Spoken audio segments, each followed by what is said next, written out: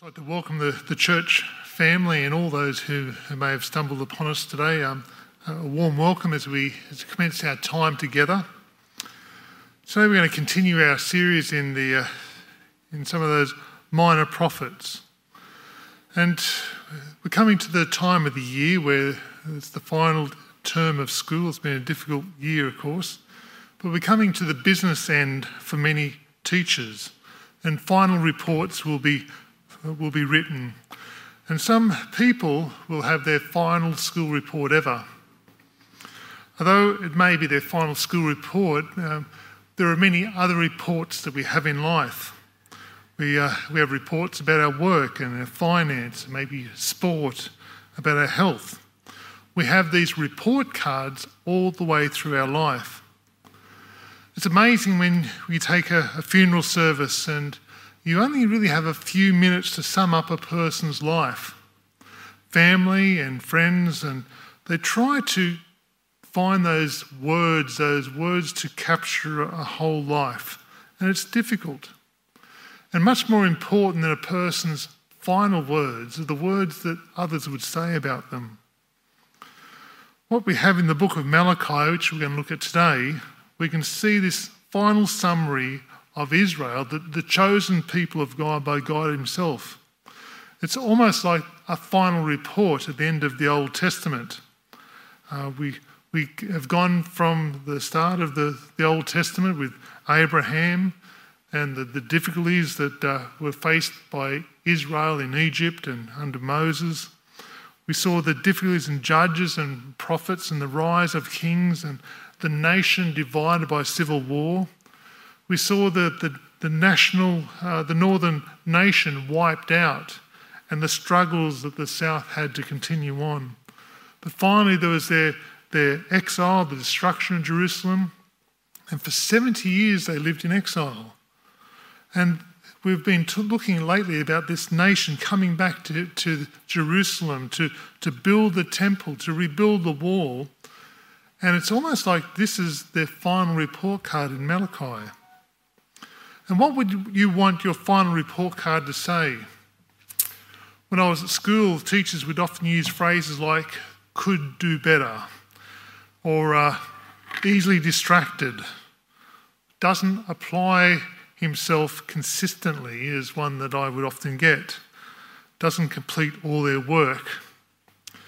There is one statement that Jesus used in a parable, and it's the statement we all desperately want to have on our report card. Well done, good and faithful servant. So as we come to the end of this series and really to the end of the Old Testament, we're going to see God's final evaluation of his people. And we're going to see that through his prophet Malachi. As we turn to the book of Malachi, we discover that very little is known about the prophet Malachi. His name means my messenger. And some argue whether it's not really his name, it's more a title like the principal or the doctor or the prime minister. And there is little to tell us about us when he wrote it. Tradition has it that he was one of the last prophets to write. And so we have him placed at the end of the Old Testament. It's significant to understand that what we see here is this is God's last time he speaks through his prophets in the Old Testament. For 4 centuries, God is silent. There's nothing. Now think about 4 centuries. It's like us looking back to the time of Shakespeare when he was writing Hamlet, or Rembrandt when he was born. The telescope was just invented. They just discovered that the body has a circulation system. The King James Bible was written. 400 years, and the nation of Israel heard nothing from God, only silence. So this is the last time God speaks. And so we read in Malachi chapter 1, verse 1. An oracle, the word of the Lord to Israel through Malachi. I have loved you, says the Lord. But how have you loved us? Was not Esau Jacob's brother, the Lord said? Yet I have loved Jacob, but Esau I hated. I have turned his mountain into the wasteland and left his inheritance to the desert jackals. Edom may say, though we've been crushed, we'll rebuild the ruins. But this is what the Lord Almighty says. They will build up and I will destroy. They will be called the wicked land, the people always under the wrath of the Lord. You will see with your own eyes and say, great is the Lord, even beyond the borders of Israel. This is such an important passage because it helps us understand the whole book. And there's a series of questions which show us really the heart of God. And it's meant to, I read it always as an emotional sort of question. And verse 2 starts off, I've loved you, says the Lord. And the relationship between God and his people was always based upon love. I mean, why did God choose Israel? It wasn't because they were great or they were powerful or they were mighty. It wasn't because they were strong. It was simply because of his love he chose them. It was his love. It was his love not just for them but the whole world. And Israel was to be that royal priesthood, that holy nation. Why would God want the whole nation to be a royal priesthood unless they were meant to reach and touch the whole world? God's love was directed towards Israel, receiving God's love, but it was never meant to be just kept for them. It was meant to be shared and experienced across the whole world. So this nation, who time and time again received the love of God, the mercy of God, what do they ask? They say to God, how have you loved us? Perhaps you've received this similar comment from maybe someone that you've loved. Maybe a child, maybe a spouse, maybe a parent.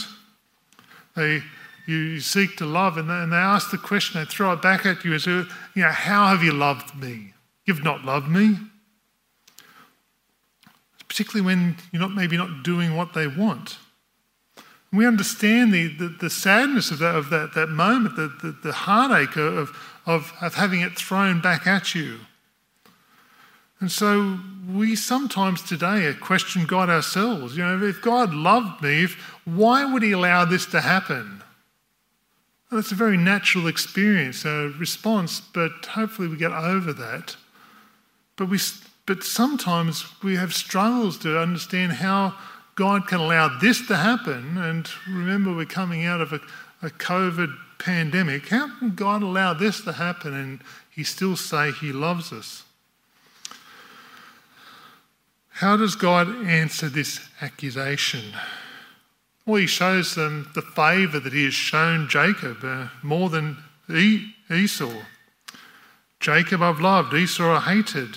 I don't think we need to see Esau as being hated by God. What it is saying is I've favoured Jacob, because even in the scriptures we see Esau was blessed by God in a lot of different ways. It's not that God has shown this hatred to Esau, but he's shown favour to Jacob. These Israelites have been given wonderful favour, blessing, mercy, because they've known God. They've had this intimate relationship that God has been offering, a relationship of love.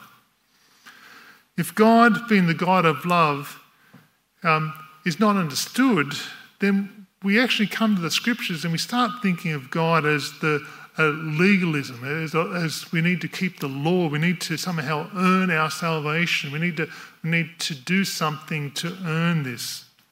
But that's not what love is. As a relationship of love can be seen in our actions, we see Israel's response to God through their actions. And what do we see? They show their heart's desire with evil. They disobey, they break the Torah, the law that God has given them. And the problem is not so much the breaking of the law, which is bad enough, but it's the heart response to them. When problems can be seen, we can hear this sometimes a cry in even in our society of stricter, harsher punishments. But the problem is the heart that allows the response of the actions.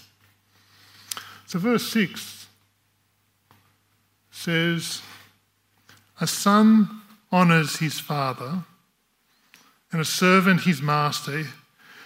If I'm a father, where is the honour due me? If I'm a master, where is the respect due me, says the Lord Almighty. It is you, O priest, who show contempt for my name. But you ask, how have we shown contempt for your name? You've placed defiled food on my altar. But you ask, how have we defiled you? By saying that the Lord's table is contemptible. When you bring blind animals for sacrifice, is that not wrong? When you sacrifice crippled or diseased animals, is that not wrong? Try offering this to your governor. Will he be pleased with you? Will he accept you? Says the Lord Almighty. Now implore God to be gracious to us. With such offerings from your hands, will he accept you? Says the Lord Almighty. The heart of the Israelites was to be this priesthood which were to help the people determine law and ethics and right and wrong. They were the doctors and the lawyers and the teachers. The priesthood were to be the heart of the nation. And here we see the heart of the nation pumping not good oxygenated blood, but they were pumping out evil and wickedness. God's judgment was going to be final. Chapter 2, verse 1. And now this admonition is for you, O priest.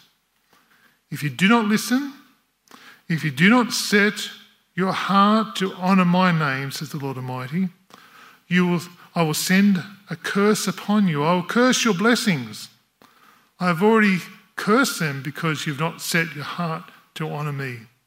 Change your heart is the plea that God gives. Change your heart. Change the way that you spread evil. Turn from that. If the priesthood is sick, then of course we expect the people to be sick. So chapter 3, verse 10. Have we not all one Father? Did not one God create us? Why do you profane the covenant of our fathers by breaking faith with one another? Judah has broken faith. A detestable thing has been committed in Israel and in Jerusalem. Judah has desecrated the sanctuary the Lord loves by marrying the daughter of a foreign god. As for the man who does this, whoever he may be, may the Lord cut him off from the tents of Jacob, even though he was bringing offerings to the Lord Almighty. Another thing you do, you flood the Lord's altars with tears. You weep and wail because he no longer pays attention to your offering or accepts them with pleasure from your hand. You ask why? It is because the Lord is acting as the witness between you and your wife of your youth, because you have broken faith with her, though she is not your partner, the wife of your marriage covenant. Has not the Lord made them one? In flesh and spirit they are his. And why one? Because he is seeking godly offspring. So guard yourselves in your spirit and do not break faith with the wife of youth. I hate divorce, says the Lord God Almighty. I hate a man's covering himself with violence as well as with his garment, says the Lord Almighty. So guard yourself in your spirit and do not break faith. Perhaps you've lived long enough to know that people who show unfaithfulness in one area of their life will always show unfaithfulness in the other. We see sometimes now politicians and they say, well, this is their private life. This is not the public life. But surely the husband who is unfaithful to his boss at work will one day be unfaithful to his family or his friends. Unfaithfulness is a characteristic that people show not just in one area of their life, but the whole. So, and here we see Israel has been unfaithful to this covenant relationship with God. They've been unfaithful even in their marriages, so they've broken their relationships with their wives, because that represents really the broken relationship with their God. They were meant to marry and to be one, but what we see is so often in our society, and back then, was they would simply divorce their wife because she was getting older, and so they'd discard her to get a younger wife. And this is the sort of unfaithfulness that God is criticising them about. And it's like what is happening between them and God. They are discarding their God to find other gods. What are we to do?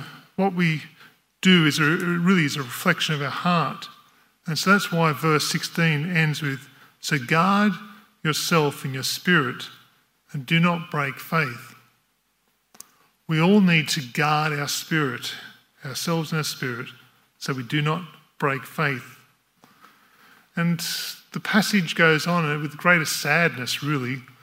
Verse 17, "You've wearied the Lord with your words." How have we wearied him? You ask. By saying all who do evil are good in the eyes of the Lord, and he is pleased with them. Or where is the God of justice? See, I will send my messenger who will prepare the way before me. Then suddenly the Lord you are seeking will come to his temple. The messenger of the covenant whom you desire will come, says the Lord Almighty. It's like a contrary child, a child who keeps demanding and changing things and infuriates the parent.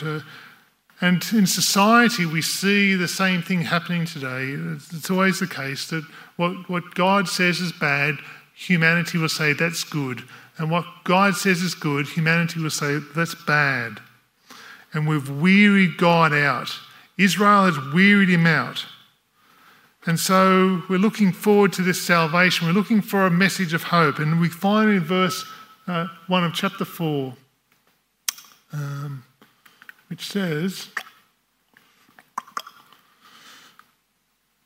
I don't think I've got it. Let me go back and say, surely, chapter 4, verse 1, "Surely day is coming, it'll burn like a furnace, and all the arrogant and evildoers will stumble, and that day that is coming will set them on fire, says the Lord Almighty. Not a root or a branch will be left to them. But for you who revere my name, the Son of Righteousness will rise with healing in its wings, and you will go out and leap like calves released from the stall. Then you will trample down the wicked. There will be ashes under the soles of your feet on the day when I do these things, says the Lord Almighty. Remember the law of my servant Moses, the decrees and laws I gave him at Horeb for all Israel. See, I will send you the prophet Elijah before that great and dreadful day of the Lord comes. He will turn the hearts of the fathers to their children and the children to the fathers, or else I will come and strike the land with a curse." These are the final words of the scriptures, the Old Testament. Then there's silence. I mean, how do you get God to speak? Do you jump up and down? Do you call out to him? For 400 years there was nothing. The only way God will speak is if he acts, if he chooses to. But for now they had to wait for 4 centuries. They were going to live with the sufferings that come from injustice and violence. God was not going to deal with them at this point. They were to live with the effects of their sins. They would be people just happy to go on with their religion, and yet God didn't seem to turn up. God wasn't there. They would go on with their works of evil, and then they would go to the religious ceremonies, and for them there was no separation. For 400 years, that's how it was, until a young girl named Mary received a vision. John came to prepare the way for his cousin Jesus, came to change people's hearts. And that is what Jesus is doing, changing our hearts. We still have the sin and sufferings, the violence, injustice in the world. We long for the day where Jesus will come and deal with all that.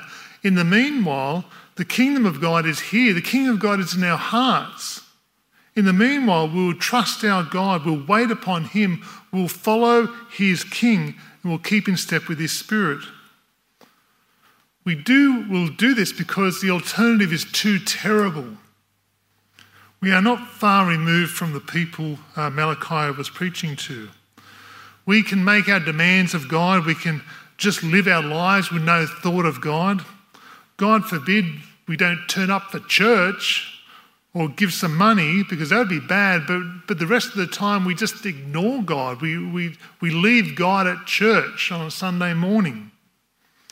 We'll bargain, of course, with God. We'll say, God, if you do this, we'll pray for you, and we'll worship you.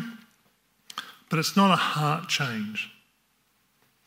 We need to be the people of God, that royal priesthood, that holy nation, because there's a world out there that needs God. They need to hear this message. So it's up to us to proclaim this message. They need to see the God we worship in our lives, in our everyday lives, in our workplaces, in our homes, in our suburbs, and in our churches. Jesus taught us, did he not, that it's not all about us. It never was and never will be. Actually, he invites us to lay down his life for him. We can be the ones who respond to the love of God because we've received his favour. We can be the ones who give the acceptable sacrifice of a broken and humble heart. We can be the ones who remain faithful, who live out their faithfulness, who hate divorce, who long to see Jesus in the flesh. But in the meantime, we will wait patiently on our God. We will not be the ones who are distracted by the false gods of money, of power, of sex, of wealth. We will not be the ones who will take advantage of others. We will not be the ones who lose hope because evil is before us. Let's be the people of hope, people of mercy, people of forgiveness, people of love. We need to guard ourselves in our spirit and not break faith. May our lives reflect the love of God. Just this week, as we've been reading through as a church, the book of Colossians, what about Colossians chapter 4, verse 2 to 6? Devote yourself to prayer. Not just pray occasionally, not just come to church and pray, but devote yourself to prayer. Be wise in the way that you act towards others. Make the most of every opportunity. Let your conversations be full of grace and salt, seasoned with salt. That is how we are to answer everyone. So what are you hoping for your final report card? What do you hope it says? Be assured it's all going to be through grace that we find acceptance with God. But what we do with that grace in the meantime, I hope and pray that my report card and yours will say, well done, good and faithful servant. I'm just going to pray as we conclude our time, and let's just spend some time praying to our God.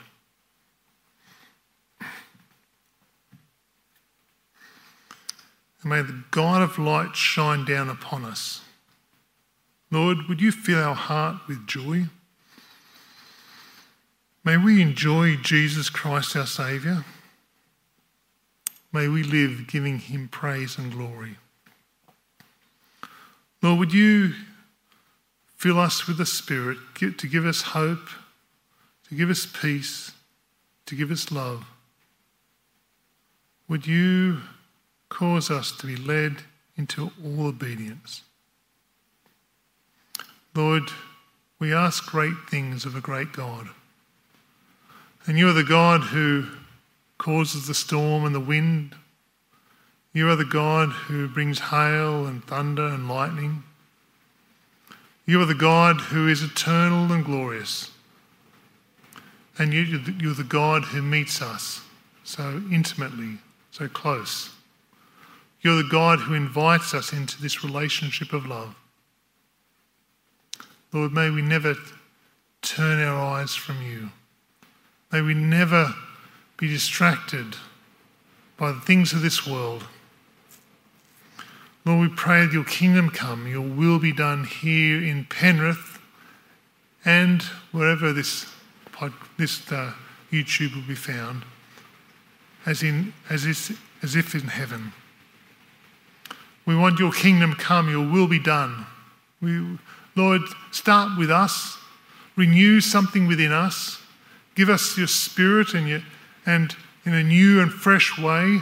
Lord, may we never be fearful, may we always have courage to keep in step with your spirit, because we will never know exactly the steps that your spirit will make before it's time, but Lord, we just want to stay in step with you. And Lord, we ask that you would give us our daily bread.